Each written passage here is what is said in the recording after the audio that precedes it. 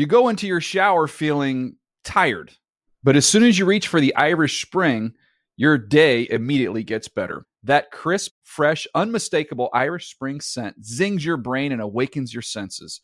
So when you finally emerge from the shower 37 minutes later, because you pay the water bill so you can stay in there as long as you want, you're ready to take on the day and smell great doing it. Irish Spring Body Wash and Bar Soap. Fresh, green, Irish. Shop now at a store near you. And now, Move the Sticks with Daniel Jeremiah and Bucky Brooks. What's going on, everybody? DJ Bucky here. Move the Sticks on a... we're separated by, 100 miles here, Buck? I think it's 100 miles from my house to the studio. You're doing the good work inside the studio. I'm at the kitchen table right now. It works, though. It works out. With the advanced technology of Skype, we're able to get it done. Oh, yeah, I love it, man. Here's what we want to get done on today's show. We're going to we'll start off talking a little bit about what's going on in mini camps and give people a little peek behind the curtain, what's happening there. I want to get to the division winners from last year, looking at the 8 division winners, and kind of talk about who's most vulnerable now that we've seen all the additions in free agency and in the draft inside each and every division. I want to then do something. This is something I've always loved to do once the draft is over. It's finally like, okay, let's look to the next year. And I like to look at week 1 of the college football season, Bucky. We're not going to preview the games or anything, but I got 12 games that just to whet your appetite a little bit of what's to come in the college football season, week 1. We'll touch on those. And then I also want to read some old reports. I had some time, so I went back and read some of my old reports, and I want to read some guys that have been really successful. I want to read their report without mentioning their name. It's kind of a little twist on our hits and misses, Bucky. I'm going to read the report, and then you tell me which player that sounds like from this last draft class, and maybe that'll help figure out what kind of career these guys are going to have. Cool, that works for me. All right, let's get rolling here. Let's start off the rookie minicamp. We were just talking off air about some buzz kind of coming out of Carolina. For those that don't know, Bucky, just kind of fill them in on what goes on at a rookie minicamp. Well, rookie minicamps, it's so different now. Rookie minicamp, you just have all of the rookies that were drafted, your undrafted free agents that are there, and a couple of invitee guys that are coming in to try out over the course of the weekend to see if they can earn a spot on the 90-man roster. And basically, if you think about this is an opportunity for coaches to conduct a practice, but it's all the young guys. So you get a chance to see them without the distraction of having the veterans around. And from an evaluator, this is the first impression. You want to make sure that the guys that you really signed off on, guys that you said were going to be outstanding players, that something happens over the course of these 5 sessions that stands out where you can kind of check the box and everyone understood why he was drafted where he was drafted and the impact that he could have on your squad. And for those that don't know, so it's a rookie minicamp, like Bucky said, so it's just rookies. There's really kind of 3 classifications of the rookies that show up at this thing. You've got your draft picks, okay? The guys you've picked, obviously they're going to get a chance to go through training camp and hopefully make your football team and have an impact. Then you have your priority free agents, meaning you have paid them a little sum of money. It could be anywhere from $500 to $50,000. And then so those are your priority free agents. And most of those guys, you'd like to get them at least to training camp and get them through so you can have a fair evaluation. And then you have a group of tryout guys, because if you want to have a full practice, you want to go 11 on 11, get a look at guys, you need to fill in around them. So you bring in these players for a tryout camp, meaning they're not guaranteed anything other than this rookie minicamp. We called it the Gong Show. Like we called it the Gong Show guys. So in other words, after the draft's over, you're recruiting those free agents that you want to have to pay a little bit of money to. You bring those guys in. Oh, nice. Nicely done. That's a nice gong. So the rest of these guys, a lot of times it's even agents calling you and saying, hey, man, can you just give my guy a tryout this weekend? Just bring him in. It costs you nothing. It's a free look. They sign a waiver, and you get a look at him. But I can tell you, Bucky, I know you've been there too. There are times in these rookie minicamps, you'll have somebody from the Gong Show that'll end up looking better than somebody you drafted in the 5th or 6th round. Double gong, I think. Nicely done. Yeah, I mean, that's the interesting thing about minicamps. No matter what we say about people, no matter how much we can project and speculate, at the end of the day, when you bring them in, you put them on the field. And there are plenty of occasions where guys that are undrafted or guys that were drafted in the lower ranks outshine some of the top guys. You never necessarily want to see that happen, but it does, because it's really an estimation business. You're estimating and guessing what someone's going to be, but you really don't know what they're going to actually play like until you get them on the field and see what they look like in your scheme. Yeah, and then they also try and just give them a little bit of the playbook here. You don't need to dump the whole thing on them. Just want to see these guys run around, really to get a chance to evaluate those undrafted guys in that process. And you'll be amazed that some of them just pick it up and they roll right away. Other ones, it's like everything's going fast for them and their head's spinning around and there's so much verbiage that they're trying to learn. And you see guys really swimming out there. You do. I thought it was interesting coming out of Chiefs camp, Pat Mahomes saying that he thought that the Chiefs playbook was a little harder. Well, a little different. A little harder than he anticipated. Said he was trying to pick it up, but it was a lot harder. And I think a lot of these Texas Tech doesn't have a playbook like that? Well, I mean, it's just different. And I just think it's different for all these guys. But for the quarterbacks, just getting the name, the call in the huddle, and understanding where everything is. And so when we talk about these young quarterbacks making adjustments, particularly with Pat Mahomes, he's lucky right now to be in a situation where he has a veteran quarterback. He doesn't have the pressure on him immediately to play, but it's a huge transition, one that we try not to make light of during the process, but sometimes I think we underrate how hard it is to master the nuances of just getting on the field at that position particularly. I mean, one of the things I always notice at these rookie camps, now I'd like to get your take on it with just some of these high school camps you're at to see if it's the same, but I always felt like there were guys, and this is the same at all-star games, where the more people on the field, the better or the worse they got. In other words, you bring these guys out here in one-on-ones, they could look great.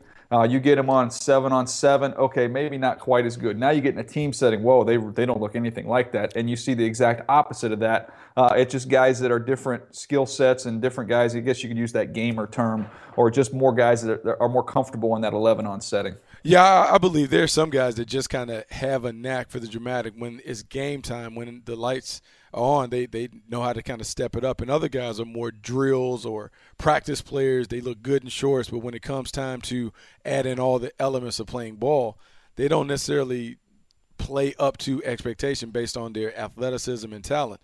Mini camps are interesting because there's already a pecking order. Draft picks get the bulk of the reps. Your undrafteds will get kind of some of the reps, and then you have your guys that are your trial guys. They may get a couple crumbs or two. What you do in those reps can really alter and shake the depth chart, particularly for those lower guys. You can put yourself in a really good opportunity or a good place to have an opportunity to really get seen if you stand out in minicamp. But the thing is, can you sustain it over the long haul? I mean, I'm sure, DJ, you have a bunch of cases where we've seen someone flash in minicamp. We see them flash early in OTAs, but then as training camp goes on, you kind of see them petering out. It is always you have to be cautiously optimistic about guys that flash the early part of camp because you want to see if they have the ability to do it over the long haul. And you also would have guys that you kind of go through those gong show guys. So it'd be a 3-day mini camp. So maybe the second day you have somebody go down. So you get a new guy in there for that third day. So he shows up. He hasn't done anything. He's fresh as can be, and he looks unbelievable out there in that third day. Those other guys are all tired. This is the first time they've done football activity in so long, coming off 2 kind of long days. So you got to be careful with that one as well. All right, Buck, I want to read you some reports. These are old reports. I think these are all from around like 07, 08. So these are veteran players in the NFL right now. But I want to kind of just go back and read you the report. And some of them, just when I went back and was reading them, I was like, man, that sounds just like so-and-so in this year's draft class. So I'll read them. I won't tell you the name, and just tell me who it reminds you of, all right? All right. All right, this is a running back, lean, muscled up, 200 pounds, outstanding quicks, burst, and make miss ability. On inside runs, he's decisive, gets north and south. Isn't a lower-the-shoulder type, but he steps through tackles, makes defenders miss in tight quarters. At his best on perimeter runs, where his burst allows him to turn the corner. He's elusive in space, has HR speed from anywhere on the field. Catches the ball free and easy and can create with it. Isn't asked to block much in this offense, goes low and is effective in limited chances. Has put the ball on the ground throughout his career and needs to tighten that aspect of his game up. So I kind of just scroll down there. I might have a guess. All right, then I said the last guy said this guy would have huge lanes to run through with our passing threat. He would pop some very long runs. So it's kind of that's the description of the player. Can you tell me, does that remind you of somebody in this year's class? Sully, you'll get your chance. Let Bucky run at it. Does it remind me of somebody in this class? Let's see. Gosh, it's tough because there are a couple guys that come to mind, but you said he's a bigger guy, and so that makes it tougher, bigger, because when I think no, he's not a bigger guy. He's 200-pounder. I said overall, okay. The last thing, one of the things I had overall, this is a typical second round type that 210 should pounds? fit nicely. He will complement a bigger back. Oh, okay. So that sounds to me like a guy like a Alvin Kamara, That was my or guess. even like a Dalvin Cook type in terms of being able to complement someone instead of being a full. I thought it was Alvin because of the fumbles. Well, Dalvin Cook has had a ton of fumbles. Right. You know, So that's when I was going back and reading this. That's what it reminded me of. So do you know who the player is? 2007, 2008. Let's see, we're Just recently signed somewhere, actually, inside the same division. Jamal Charles? Boom. Yep. Jamal Charles. Wow. Okay, that's How about funny. that one? 2007. Nice. You know, because he was a third-round pick. Was he third-round? Is that what he ended up going? I think he was a third Yeah, round pick. yeah. I mean, I had a top of the second round grade on him. Just like I was okay at that time too. You're like, man, those 200-pound backs. It's kind of hard to take a 200-pound back in the first round. So it's funny now because now those 200-pound backs appear to be in vogue. Yeah. People trying to find guys that can catch the ball out of the backfield and do a lot. Dalvin Cook evidently was very impressive in Minnesota, as he would be. We talked about how good and how talented he was. Fell out the first round for whatever reason, the character concerns or just worrying about those things that come around with him. But to go to Minnesota, to be in a situation where he gets to play alongside Sam Bradford in an offense that is really more of a true West Coast offense, I mean, I'm not a betting man, but I wouldn't I think mind. he's gonna be all right. I wouldn't mind sliding a Rookie of the couple year? chips in the middle of the table, saying this guy may have take a good run at the offensive rookie of the year. Yeah, I'm with you on that one. I just thought, man, if he's Jamal Charles, Minnesota's going to be pretty darn happy with that pick. All right, let's go to another one here. This is a wide receiver, big frame, well put together for the position. Finished the year with 122 catches, 1,600 yards, 11 touchdowns. Very productive. Lines up both in the slot and out wide. He's the focal point of the entire offense. Catches a lot of quick hitters and shallow crossers. He's a smooth runner that quietly closes the cushion on defenders and gets on top. Has a natural feel as a route runner, head nod, weave, as well as lean on defenders to get open. Very strong to chuck press when presented with it. Works well in zones. Strong hands to pluck high, low on his back hip. After the catch, deceptive speed. He can power through tackles.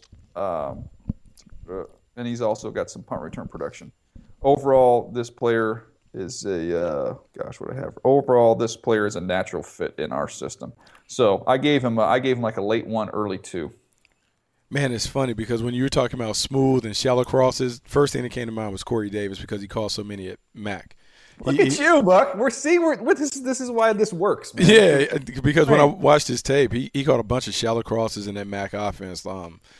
Did a bunch of different things. I don't remember him necessarily being a punt returner, but his ability to make things happen. That's why I almost wanted to leave that out because that didn't fit the narrative I was trying to push here. But just all those other aspects of it sounded just like, can you guess who that receiver is? Yeah, no, I mean, like, it's perfect. You know, the funny thing with the Corey Davis pick, and I don't know, like, because I couldn't hear your coverage on draft night, when he went off the board at 5, were you surprised that he went off the board at 5, or did you expect him to go a little later?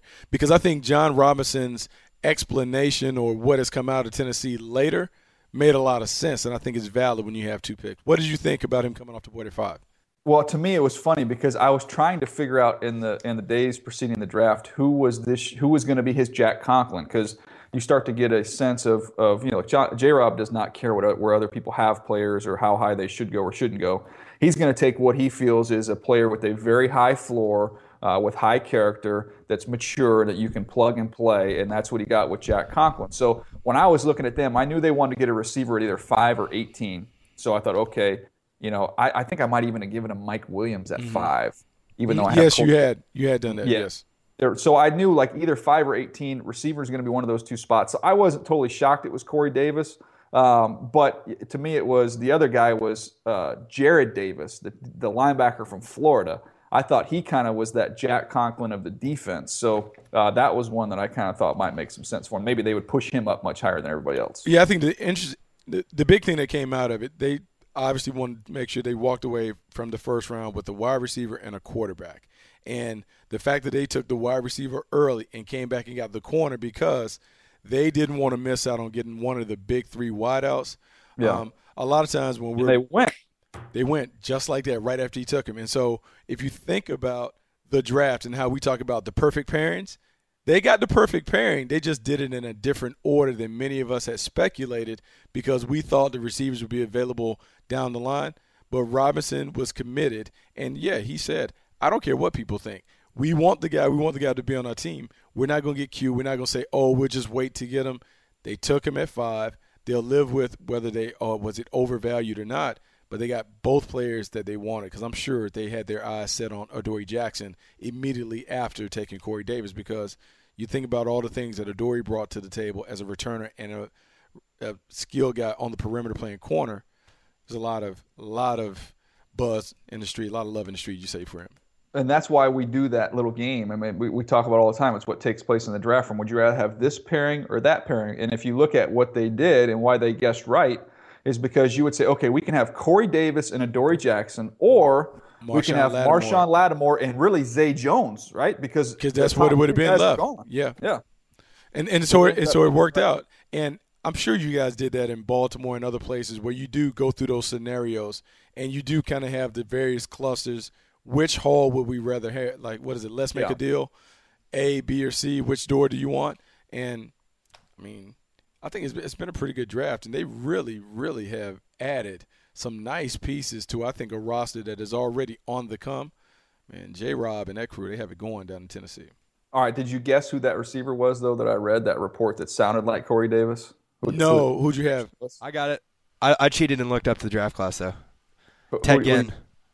Ted Ginn? That doesn't sound like Go back to sleep, Sully. Go back. What do you mean? Sleep. Punt returner?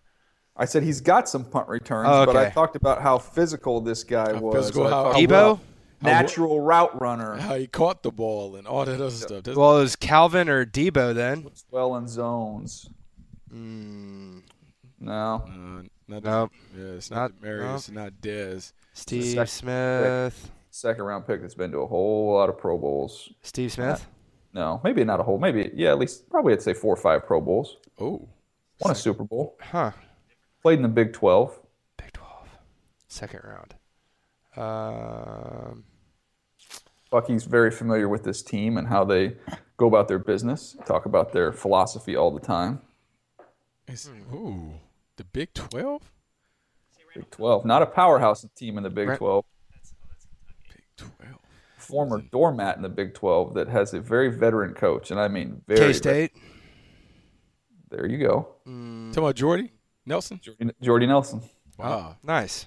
That was my comparison for Corey Davis. Was it really? Yeah, that's what I compared him to. How about that? I compared him to Corey Jordy Nelson. Reads just like him. It reads just like him. I wish I would have read this report before I made my comparison because I like yours better. Yeah, I compared him to Jordy. Man, look him up. All right, you ready for the next one? Yeah. Let's get a quarterback in the mix here. This is a junior declare, started for 2.5 years, thick, solid frame, operates both under center and the gun, average foot quicks away from center, needs to clean up his footwork at the top of his drop, too many false steps, doesn't need much room around him to deliver the ball. He takes either a short stride or none at all, has an ideal high quick release. This player has an all caps, big time arm. The ball jumps out of his hands and it is tight and it's humming. At his best on play action 7-step, we can really stretch out a defense with deep crossers, seams, and skinny posts, and squeeze it in tight spots. Underneath throws shows the ability to take some off and touch it up, but doesn't do it consistently. Accuracy is good, not great. Should improve when he cleans up some footwork. This offense doesn't force him to go too deep into progressions. Lots of hit your back foot throws underneath or play action 2-man routes. He'll need some time to develop in a more complicated NFL system. He is an accurate thrower on the move and can stop and throw all the way across the field, catching defenders by surprise. Overall, I see some Jay Cutler in this player, but I think that's funny. Overall, that's where I've got there. Can you tell me? Because when you wrote, I was like, man, that sounds like Jay Cutler. Yeah, sounds like. It's funny because this person, like, who? First of all, when you see that, do it with this year's draft. Who is that? Who is that in this year's draft? I don't know. Huge arm. Can throw all the way across the field. Pat Mahomes. Pat Mahomes, right? So then is that Matt Stafford? Matthew Stafford. Yeah. Gosh, yeah, because when you said it, I was like, man, that sounds like you guys used him for player comps for sure. Matthew Stafford was one of the first names. That's what we talked about. Exactly. That's who he talked about as well. So it's just interesting. There's some things in there. I thought, look, he's on Matt Stafford under center, 7-step drop, it's a totally different offense. But still, there were some instances where you just see Matt Stafford just catch rock and throw, and you saw him make some of those crazy. He did, and it was funny when we had Pat in here, he talked about looking at how Matthew Stafford has gone from being a gunslinger to being a quarterback that was playing maybe his best football a season ago, and how he can learn from that. And that is true, because Matthew Stafford was the gunslinger forever in Detroit. And now we're beginning to see him kind of dial it back a little bit and kind of play winning football, which has been a huge difference in the Detroit Lions the last couple of years. All right, let's do one more. Okay, you ready? Yep. This guy's a 3-year starter at corner. Good height, thick, square build for the position. Finished the season, he had 5 interceptions, 11 PBUs, so productive. Very physical when up in press coverage. He can reroute and tie up. Does have some stiffness when he opens up the run. Better on runaway routes where he has to break down. Let me see here. Losing my vision here. He's better on runaway routes than he is when he has to break down and work back downhill. He's very rigid. From off coverage, plays from a side turn with his eyes in the backfield. Excellent reading QBs and jumping routes. Average burst, but his anticipation allows him to get his hands on a lot of footballs. Reliable hands to finish. Outstanding tackler. Attacks ball carriers, chests them up, and gets them down consistently. If he doesn't work out at corner, he'd be a good safety candidate. He isn't as fast as Iowa's Godfrey, who went to the Panthers from 2008, but is more instinctive and a good tackler. Overall, this is a 59-61 type, which is our grading scale. I'm bumping up because of our need at the position. He's immediately our 3rd best corner and could eventually be our safety. Ooh. Initially, I was saying, man, that sounds a little bit like Richard Sherman, but it's not that draft class. No. So this is, I guess this is 2009 maybe is when this is? Somewhere around there. Is that a key? No. So this is like more of a squatty body. In terms, it's kind of like you kind of got to work backwards. So when I look at this year's draft class, Desmond King. Okay, I can see that. This player remind me of. This is Glover Quinn when he was coming out of New Mexico. He was a very productive corner, a little bit stiff, didn't know if he could hold up at corner. Thought, okay, with the ball skills and the toughness, you can bump him back to safety, and he's been a heck of a safety. He's had a great career. He has had a really, really long career in Detroit. When they talk to coaches in Detroit about him, they say he's the guy that is the traffic cop. He gets everyone lines up. He has the ability to kind of run the defense from the back end, which really frees the coaches up to let the players make the play. So that was a good call. Man, I didn't see Desmond him. King, where did he end up? Did he ever go? San Diego. San Diego. They haven't said if they say San Diego. L.A. I'm sorry, L.A. The Supercharged. Hey, they still haven't played a game yet, so we'll give you a break on that one.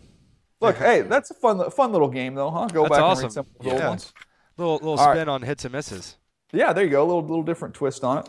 All right, Buck, I'm going to kind of go through I'm trying to think of the best way we could do this. We could say, let's go no trouble, let's go big trouble, or just let's go in the middle. So we're going to go through the division winners here, and we're going to go based off the offseason they've had and everybody else in that division has had. They won the division last year. Are they in big trouble this coming year? No trouble, or are they somewhere in the middle? All right, you ready? Here we go. All right. New England was 14-2 in the AFC East. They've owned this division for a decade plus. No trouble, big trouble, or somewhere in the middle. No trouble. No trouble, because I think this is a better team than the one that hoisted the Lombardi in February. This is a team that's gotten more explosive with Brandon Cooks coming over. They added some draft picks that I think could contribute. Derek Rivers in particular being a guy that could rush the passer. They just have everything. Added some running backs. This is a loaded team. So I can't imagine how anyone in this division, Bills, Dolphins, Jets, can even knock them off, let alone take the title away from them. All right, I'm with you on that. I'm going to go no trouble with New England. All right, Pittsburgh 11-5 in the AFC North. No trouble, big trouble, or somewhere in the middle? I'm going to say somewhere in the middle. And the reason I'm going to say somewhere in the middle, this is a tightly contested division. The Ravens and the Bengals are poised to kind of bring them back to the pack. I think Pittsburgh still wins it, but I think Cincinnati is going to be a lot better than people think. Yeah, I'm kind of with you on that. I'm tempted to say no trouble just because I think Pittsburgh, the way their roster is set up, I think they got some nice additions in the draft. I think T.J. Watt's going to fit perfectly in what they do there. And I think, look, if they get Martavis Bryant, if they can get him back in the mix with what they already have offensively, I don't know how those teams are going to slow them down, but I do agree with you. I think the Bengals are somebody to keep an eye on. I think the Ravens are going to be a better football team, and I think even the Browns are going to be competitive. I don't know if they're going to be able to win a lot of games in this division, but I do think they'll sneak a couple wins inside this division, be more competitive. So I'll say somewhere in the middle there. I'm with you on Pittsburgh. Houston 9-7, Bucky. No trouble, big trouble, or somewhere in the middle. Well, it's all hinges on the quarterback, and so we'll say they are in big trouble in terms of repeating, just because so many unknowns at the quarterback position. And on one hand, you have Tom Savage, who's only started 2 career games, doesn't have a touchdown pass, has a tough time staying healthy. On the other hand, you have Deshaun Watson, who has the pedigree and the experience in terms of being a starter, but he's never started an NFL game. Man, it's just tough. I think this is a team. J.J. Watt comes back. J.J. Watt, the number one defense. I know, but I like the defense and all the other stuff, but I just worry about that offense in a division where Tennessee has gotten better. They're tougher. They're physical. Jacksonville is going to be tougher and more physical, in the Indianapolis Colts. So, yeah, I think that's a toss-up in the South. You're going to go big trouble? I guess you can say big trouble, yeah, because Tom Savage and Deshaun Watson. Put it out there. Don't go in the middle. Go big trouble. Yeah, there we go. Big trouble. All right, BT. I'm with you on that. Big trouble as well. I think Indianapolis defensively has made a bunch of upgrades. I think Andrew Luck, if he's healthy, you'll see him come back to form. And I'm telling you, that Tennessee roster is not bad. And Jacksonville, it's all the quarterback. If the quarterback. But I think the Jags have a defense that can rival what the Texans are going to throw out there. They don't have a Clowney or a J.J. Watt, but what they're going to have on the back end, as well as just the overall team speed on defense, they're going to be pretty darn good. So I'm with you on that. I don't think Houston wins this division this year. Way too early prediction there. All right, Kansas City, 12-4. Obviously, Oakland was right there with them with the Carr injury, but as of right now, you still look at the Chiefs as division winner right there, 12-4. No trouble, big trouble in the middle. Yeah, it's tough. This division is tough.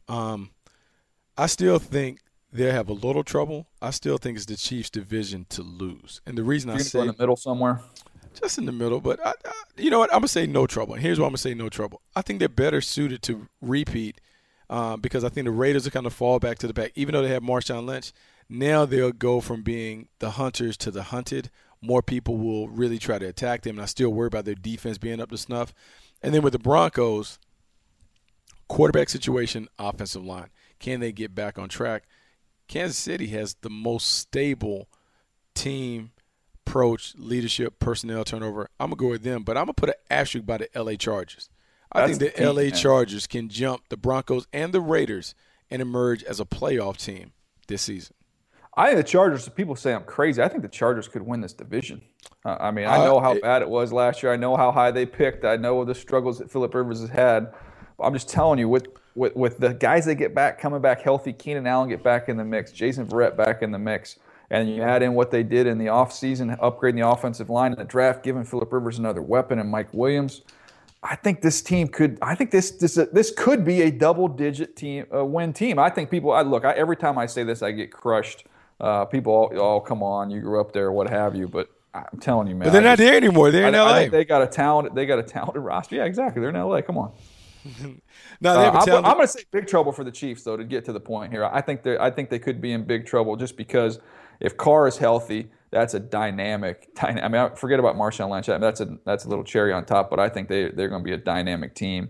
And then I think the Chargers are better. And the Broncos are just kind of forgotten about. If they can get some consistent quarterback play, we know what that defense can do. So I think that division is wide open right now. I believe it's a tough division. It's very competitive, yeah, but the LA Chargers are a team that could very well make a run. I'm kind of excited to see what Phillip Rivers does with his new toys on the outside. No question. All right, let's go Dallas Cowboys 13-3 last year. No trouble, big trouble, or in the middle? Big trouble. Yeah. They're in big trouble just because I think there's going to be a natural market correction. Dak Prescott played out of his mind last year. 10, 11 games with a passer rating over 100. I believe in the second year, teams begin to catch up. They begin to force him to do some things that he doesn't necessarily want to do. I think he'll see his interceptions go up. For Zeke Elliott, I think everyone understands how dominant and powerful he is, but they'll make a wholesale effort and commitment to make sure that they stop the Cowboys' run game and put more of the onus on Dak to do it. Yeah. And I just don't know if he can live up to it based on what most people experience in their second years.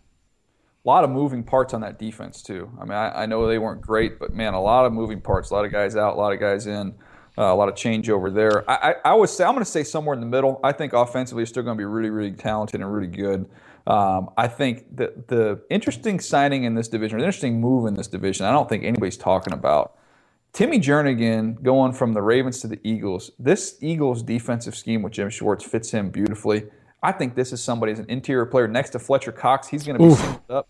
He could get like a sneaky 9 or 10 sacks in this defense next year. Yeah, I love this defense. I love what Philadelphia is putting together. I like how the pieces of the puzzle match the way that Jim Schwartz wants to play. And this is a team that can get after you in a variety of ways, whether it's traditional rushes, whether it's +1.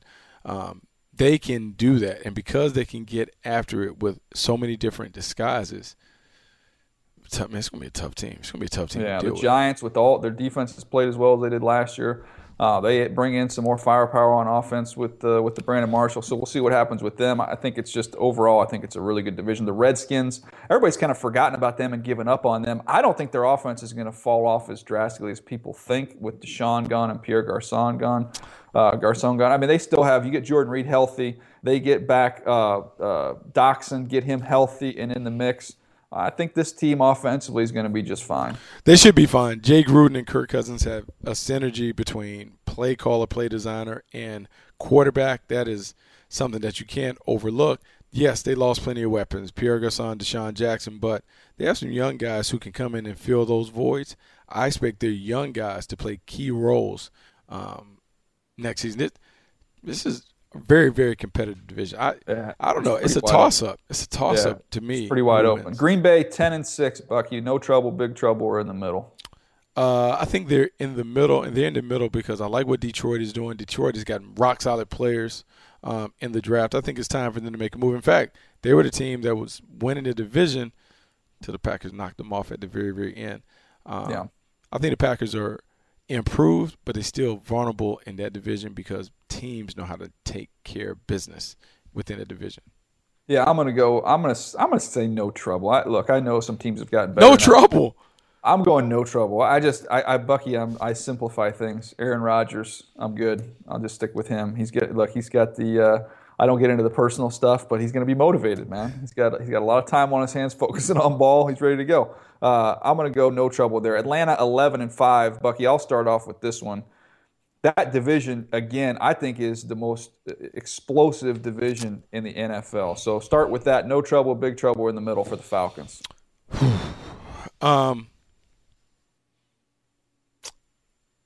Man, I'm going to say big trouble. And I'm going to say big trouble because of the Super Bowl hangover.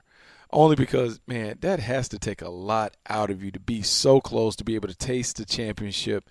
I mean, you're already sizing up your ring and everything, and then to lose that after having such a big lead, man, I think that's tough. Tampa Bay's better. Carolina's improved on offense, and the New Orleans Saints have done some good things to put them in a position. I believe it's going to be tough for the Atlanta Falcons to repeat. They're good enough to do it. I just don't know, man. I don't know. This division is much better.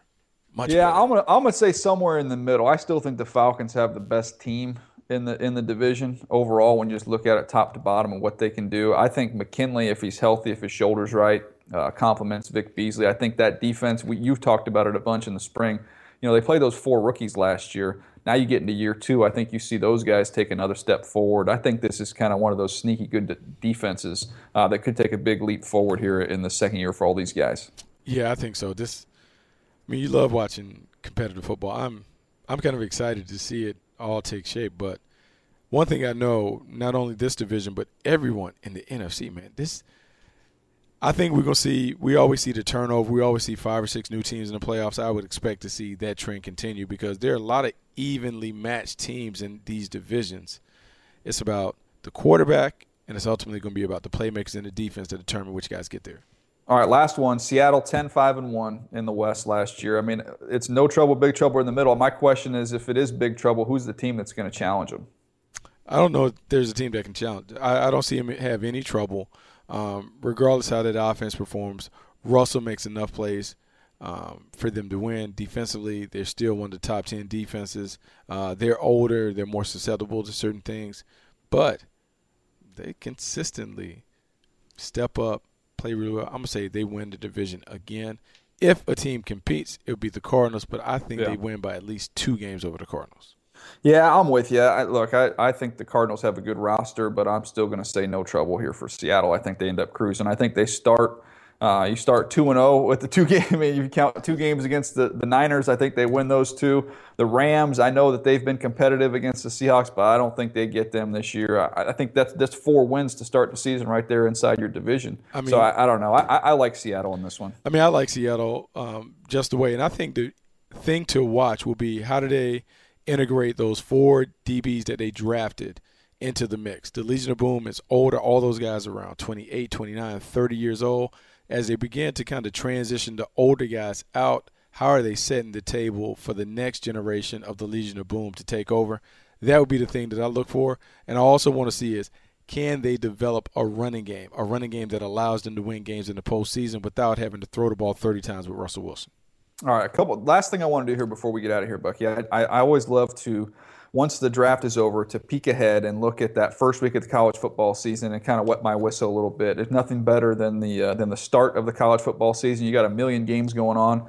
So I picked out 12 that I think are going to have kind of a cool storyline or something really to look forward to for us. So I want to get you excited. I know we got a long time before the season, but I want to get Bucky Brooks pumped up. All right, let's do it. All right, you ready? Pulling out the schedule. All right, what we got? The big one, Bama and Florida State, Bucky, and I believe that's in the new stadium in Atlanta. Will be the first game inside that new stadium. Oh, you think that's a big game? How huge is that? That might be what, 2 top 3 teams? I mean, it's definitely a great game to watch, and I think the big thing that I'm looking for, I want to see what Florida State has. Florida State has Derwin James, Buck. It is all Derwin James. He is a grown man, one of the best specimens that you're going to see. You talk about a guy that is 6'3", an old school safety. He's athletic. He can come down in the slot. He can blitz off the edge. He can play the deep middle. He's a natural leader, an alpha dog. All those things we talked about earlier, he is. And, in fact, I'm going to kind of say this is going to be a crazy combination, but I'm going to take 2 draft prospects from last year's draft, this draft we just finished, and I'm going to say he has a mix of Jamal Adams and Reuben Foster in his game in terms of he plays with a nasty streak and temperament, but he is an outstanding leader. I mean, he's one of my favorites. I know I'm not supposed to have favorites, but like you kind of treat these prospects like kids. He's one of mine. I'm going to adopt him early. And like Alabama's got a million guys. We'll get into them later. Calvin Ridley, we'll see if he can kind of take that next step there. Wide receiver from Bama, again, a bunch of young defensive players they're going to have there. Minka Fitzpatrick, I know, is one of your favorites, Buck. So there will be no shortage of prospects. I got to get. DeAndre Francois too. Oh yeah, you got the quarterback. Yeah. Who had his like little mini coming out party against another SEC team last year in Week 1 at Ole Miss. Can he do it? Then it just kind of. Exactly. Can he come back on track? State. Oh yeah, for sure. But Buck, we got to figure out a way. Let's move the sticks on the road for that game. Oh, I think we have to. I think we have to get the budget lined up. So I'll be in Atlanta that weekend. Will you? Yeah. Tennessee plays Georgia Tech on Monday. We'll get to that later on. That's my number 12 game I'm getting there. There you go. All right, Bucky, next one. Wyoming, Iowa. Just looking forward to this because you got the quarterback Josh Allen at Wyoming, who you're always going to watch those Power 5 games that quarterbacks that aren't in the Power 5 play. Yes. So that's a big stage for him at Iowa. Look for him to go in there and try and tear those guys up and start making his claim to be the top guy next year. You know, there's been a lot of discussion and conversation about these quarterbacks, and Josh Allen's name continues to come up because he's big. He has a big-time arm. He's a gunslinger. He's athletic enough to do some of the things that you like. You want to see how does he perform first game of the year, Iowa, on the road. Can he handle all the pressure? As we're beginning to try and take in all this information on guys that can be franchise quarterbacks, how do they handle the stress of having to do it when you don't have the support of the home team? That's one of the things I'll be looking for from him. All right, well, Western Michigan, USC, for obvious reasons, we'll see Sam Darnold in the opening game for the USC Trojans, and that is a Western Michigan team. Obviously, a lot of departures there when you look at the quarterback, Corey Davis, your stud tackle. They lost a lot of pieces there. Obviously, lost their head coach, PJ Fleck, but Western Michigan, a team that's won a lot of games. That's not a cupcake for USC and Sam Darnold. Not a cupcake. It would be a tougher game if they were still rowing the boat under PJ Fleck. But PJ has gone to Minnesota. It's a new team making a little bit of a transition with the coaching staff. We'll see. But this is the Sam Darnold showcase. It's an opportunity for him to showcase his skills early in the season to kind of make sure that everyone just kind of continues to see what they thought they saw with him when he stepped in and took over for Max Brown. Talented, ball comes out, leader, athletic, has some things. You want to check out that long windup and delivery and see if that's going to be something that you have to downgrade him for. Yeah, no question. And then the next one, Bucky, it looks like your Tar Heels get a Bay Area team they might actually be able to beat. The Cal Bears. Cal Bears come out west. That should be an interesting game because who's going to play quarterback for Cal? I don't know who's going to play quarterback or any of the skill guys for North Carolina. Replacing quarterbacks. I mean, replacing a lot of guys. And so there is a corner, MJ Stewart, for North Carolina, who has a chance to be one of the good ones. Keep an eye on him because this system will definitely challenge them. And I think for California, you have to look. There's a young wide receiver. I think his name is Demetrius. Oh, yeah. He was a 5-star kid out of Georgia. 5-star kid, Demetrius Robinson. I think that's No, he's nice. Right. He is a big-time player. You can never start looking at these playmakers too soon, but he is someone that you want to keep your eye on. That will be a big-time test for North Carolina. Demetrius Robinson, that's the one. He had 50 catches, 767, 7 touchdowns as a freshman. True freshman at that. Yeah, not bad. How about Florida, Michigan? Looking forward to that one. Michigan replaces 900 starters in there with Harbaugh and company going up against Florida in a defense that seems like they lost everybody off that defense. So that should be we'll see what kind of depth these two programs have based off what they lost last year. I mean, that is a big game. That's a big game in Dallas. So that should be a lot of intrigue over that game. I want to say the running back. Let's see, is that Devon? No, he went to the Dolphins. I was looking to see which running back came back for them because I know they had a young guy that stepped in and played a little bit for them. Oh, Michigan? Chris Evans, number 12. Evans, number 12. 4 touchdowns, had 614 yards. He's a guy that kind of showed up a little bit.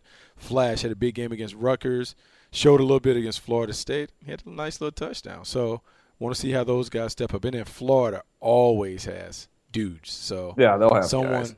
Will step up or whatever. We'll get a chance to see how Big Ten matches up with SEC speed. Next one, and I'm just going to keep a low profile on this one. I'm not ever going to mention it again. App State, Georgia. We're going to lay low. We're going to lay low. We're not going to go get those hairy dogs in Athens. Go get them. Yeah, come on, Aggie. Hey, but silly, we got to keep this thing low. Keep it quiet. Be quiet. Got to sneak up on them. Okay, so now you got. I got a little too loud when we played Miami. I'm never doing that again. So Georgia. Yeah. So now the thing about the Georgia game and the Georgia team, so they have a quarterback in Jacob Eason last year who was a freshman quarterback. Big, strong kid, 6'5", 235 pounds, 16 to 8 touchdown to interception ratio. But they have a freshman that has come in there. Jacob Fromm. Yeah, Jake Fromm. Yeah, Fromm. But supposedly the Eason has the upper hand because he's got that year underneath him, but Fromm eventually might take over. Yeah, really? so there are people that are talking about the kid. I think he was the number 1 QB last year, yeah. He was pro-style quarterback. He was the number 1. What does he look like? How does he handle it? This is a big-time guy. He came and competed. He did some things in the spring. Man, look, this is tough. All right, Buck. I'm gonna go rapid fire. I think that's 6. We got 6 more. All right, here we South Carolina, NC State. NC State's defensive line is loaded. When you watched all these other dudes from this year against NC State, I saw that defensive line whip up on a bunch of teams. So that's kind of like my underrated team this year, NC State. Yeah, I don't want to hear that because that means they may be able to knock my Tar Heels off, and that is always What was the line, by the way? What was the line? All those things, Wake is fake. What was NC State? What did they say about NC State? I don't know. I've never liked any of those schools on Tobacco They always Road. say all your little North Carolina schools. You always have like those little taglines about. NC State. But you're right. They do have some talented guys along their front line. It's gonna be a tough. Duke. Tough I want to matchup. say Duke is puke, State is fake, and then I don't know. Whatever. I don't know. Anyways, I think State's gonna be decent. I know you want to hear it. All right, Maryland at Texas. We'll get to see the new era of Texas football. See what that looks like under Tom Herman. I'm looking forward to that. When I went and watched them last year against Notre Dame, I know both teams ended up sucking, but I thought Texas had some good-looking younger guys. I know just Deontay Foreman was the only draft pick this year. they've got some guys that Charlie Strong recruited that are in the pipeline. I'm anxious to really dig in and look at that team this year. They do have some interesting guys. I can't remember. I'm trying to figure out They got a left tackle that can play. Yeah, but they have a linebacker, 46. Let's see what we got. Malik Jefferson. 6'3", 238, super athletic, was a big time recruit coming in. I want to see how he looks, and also I want to see what Tom Herman does with the young quarterback, Shane Buechele. He had a pretty good year last year, pretty solid, 21-11, threw the ball all over the yard, but we know that Herman has a quarterback-friendly system. I would expect those numbers to skyrocket next year as he throws the ball around. I can already feel your excitement building as we go through these games, Buggy. All right, Temple, Notre Dame. Notre Dame, your guy Wimbush, we've been hearing a lot about this young quarterback at Notre Dame. Anxious to see him. And another name, I'll tell you what, a name that I've been hearing a lot of buzz about was that tight end for Notre Dame who missed last year, who is back now this year. And why is that name escaping me? He's from Bishop Gorman. Let's see. We can Alize Jones, I want to say. Ooh, Alize Jones. Let's see if we can. There is a lot of buzz building about that kid. Well, the one thing that Notre Dame has always traditionally had is they've typically had those big body pass catchers that can make it happen at the tight end spot. So I wouldn't be surprised for Brian Kelly to have one. And when they switched over to the new offense, he talked about wanting to incorporate the tight ends more into the mix. So, yeah, you got Alize will have an opportunity to kind of showcase his skills. All right, Josh Rosen back in the saddle. A&M comes to UCLA to the Rose Bowl. I love it when they do these home and homes, Bucky. That's going to be a fun one. A&M has to replace Myles Garrett. Christian Kirk, wide receiver, is the guy to watch. Dynamite. He is fun to watch. He is he's a guy who is really polished as a wide receiver. Outstanding pass catcher. He's a guy that can go in the slot. He can play outside. He can make it happen with the ball in his hands. But really, all eyes are going to be on the quarterback. I think we've kind of forgotten about Josh Rosen a little bit because he had the injury. This is his re-coming out party in this game right because of the game is on a Sunday and there are no other games. It's that game and then West Virginia, Virginia Tech. He's going to have the entire stage to himself to show and prove that he's a guy that's worthy of consideration at the top. Well, you touched on it. West Virginia, Virginia Tech. That was next on my list. Honestly, I don't, at this point in time, know much about either team in terms of what they're bringing back, but it's West Virginia and Virginia Tech. It's a pretty good matchup week one. Oh, yeah, it should be a pretty good matchup. I want to say, didn't they have a little quarterback? He was a senior last year, Skyler Howard. So, but we do know that, Will Greer. That's right. Will Greer, the transfer, the quarterback from Florida. Nice. Watch out. Another coming out party. These young. And Virginia Tech, I mean, they're going to have some talent, but they lost a ton, too. Are they going to be able to bounce back? Yeah, they lost a ton. And everybody left early. Drafted. Yeah. I love college football, man. It's just like Let's get it going. This is like opening up a bunch of new presents, man. I feel like I've been playing with the same toys for the last 5 months. Right. Now we get a chance to get some new ones. And the last one, just for Sully here, and not just for Sully, it's a good game. Tennessee at Georgia Tech. Yeah. I got Georgia Tech. Who you got, Buck? I think you have to take Georgia Tech, right? Who's the quarterback for Tennessee? Could be Jarek Guarantano. That's a lot of stuff. That's a lot of 5-star. A lot of uncertainty. Yeah, hey, I think there's some. We got some dudes. We have some dudes. You had some this last year. Yeah, I know exactly. What's the more common off-season theme? It's a kind of a trick question, Bucky. Is it the Jags are going to turn the corner, or is Tennessee? It the Tennessee Volunteers are going to really dominate? Oh no, it's always Tennessee. Yeah, it's the Jags because nobody's talking about the Vols this year. It's all Georgia. They will be. Every year I get these SEC meetings come around and we talk about it. No, Tennessee's been picked once to win the division by the media in the last decade. It was last year. That's a crazy storyline you're trying to concoct there. A crazy story that we're trying to concoct. Yeah. But yeah, it should be fun. I'm going to try to go to that game, and yeah, maybe we can hit the road, get 2 games down there, one on Saturday, one on Monday. Have MTS on the road in Atlanta, seeing the new digs. Get it done. Throw that one up the flagpole. See if you can get that approved. Yeah, right. Get that one. Good luck. We can knock out a bunch of them. Yeah, knock out a bunch of the games. Hey, Sully, do we need to do a MeUndies or are we? Good? We have a MeUndies. MeUndies. I passed it to Bucky. Here we go. MeUndies. Solo mission, Bucky. I'm going to put my feet up and just enjoy this one. All right, here we go. So what are MeUndies, you ask? MeUndies are designed in L.A., made from sustainably sourced micromodal, a fabric 3 times softer than cotton. MeUndies, softer than soft Luxe undies, come in an ever-changing selection of classic colors, bold shades, and adventurous patterns, so you can tailor your undies to your own personal style. And guess what? You can save time and money each month with a monthly subscription. And if you're not ready for a subscription, that's okay. You can still save. That's because MeUndies is offering you 20% off your first pair. Just use our special URL, MeUndies.com/NFL2017, and get 20% off your first pair. So go ahead, revamp your underwear drawer. You deserve it. Once again, that's MeUndies.com/NFL2017, MeUndies.com/NFL2017. Can I make this plea with Sully here? Sully, can you run this to the executives? I've heard feedback on this, not just on Twitter, but inside the building, really everywhere. Yeah. Everybody agrees that nobody has put more into these MeUndies reads than the Move the Sticks guys. Me and Bucky are passionate about the product. I think you're right. Commit to it fully. So right now we're sitting on a couple pairs. I got to get a couple more in the rotation here. So I think we might need to take a little tour of the MeUndies.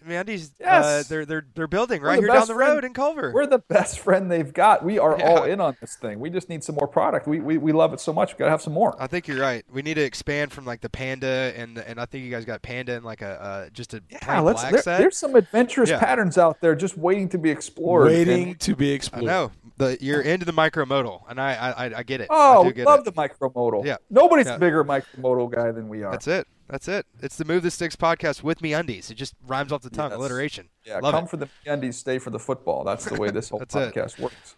All right, well, guys, are we doing this thing again on Thursday, Sully? What's the plan? Yeah, let's do it. If you guys want to, let's do it. It's the off season, but hey, I'd love to spend it. This was a nice long one today. Let's do a little condensed version on Thursday. Just a little something. Yeah, a quick one. Yeah, that sounds good to me. All right. Thanks, everybody, for listening. Thanks for downloading. Thanks for subscribing. Thanks for leaving us those reviews and comments. We're close to 500 on the ratings there. I think we're only a couple away. So if you can just push us over the edge, just nudge us over that 500 mark, we'd appreciate it. Thank you for listening, and we will be back for another bonus episode. Why not? Let's do another episode. More underwear talk, and we'll mix in some football. We'll see you next time. Thanks for downloading Move the Sticks with Daniel Jeremiah and Bucky Brooks. For more, go to NFL.com/podcasts.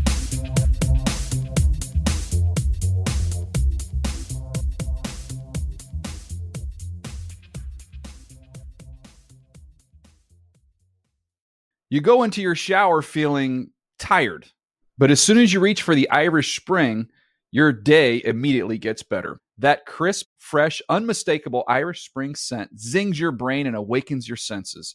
So when you finally emerge from the shower, 37 minutes later, because you pay the water bill so you can stay in there as long as you want, you're ready to take on the day. And smell great doing it. Irish Spring Body Wash and Bar Soap. Fresh, green, Irish. Shop now at a store near you.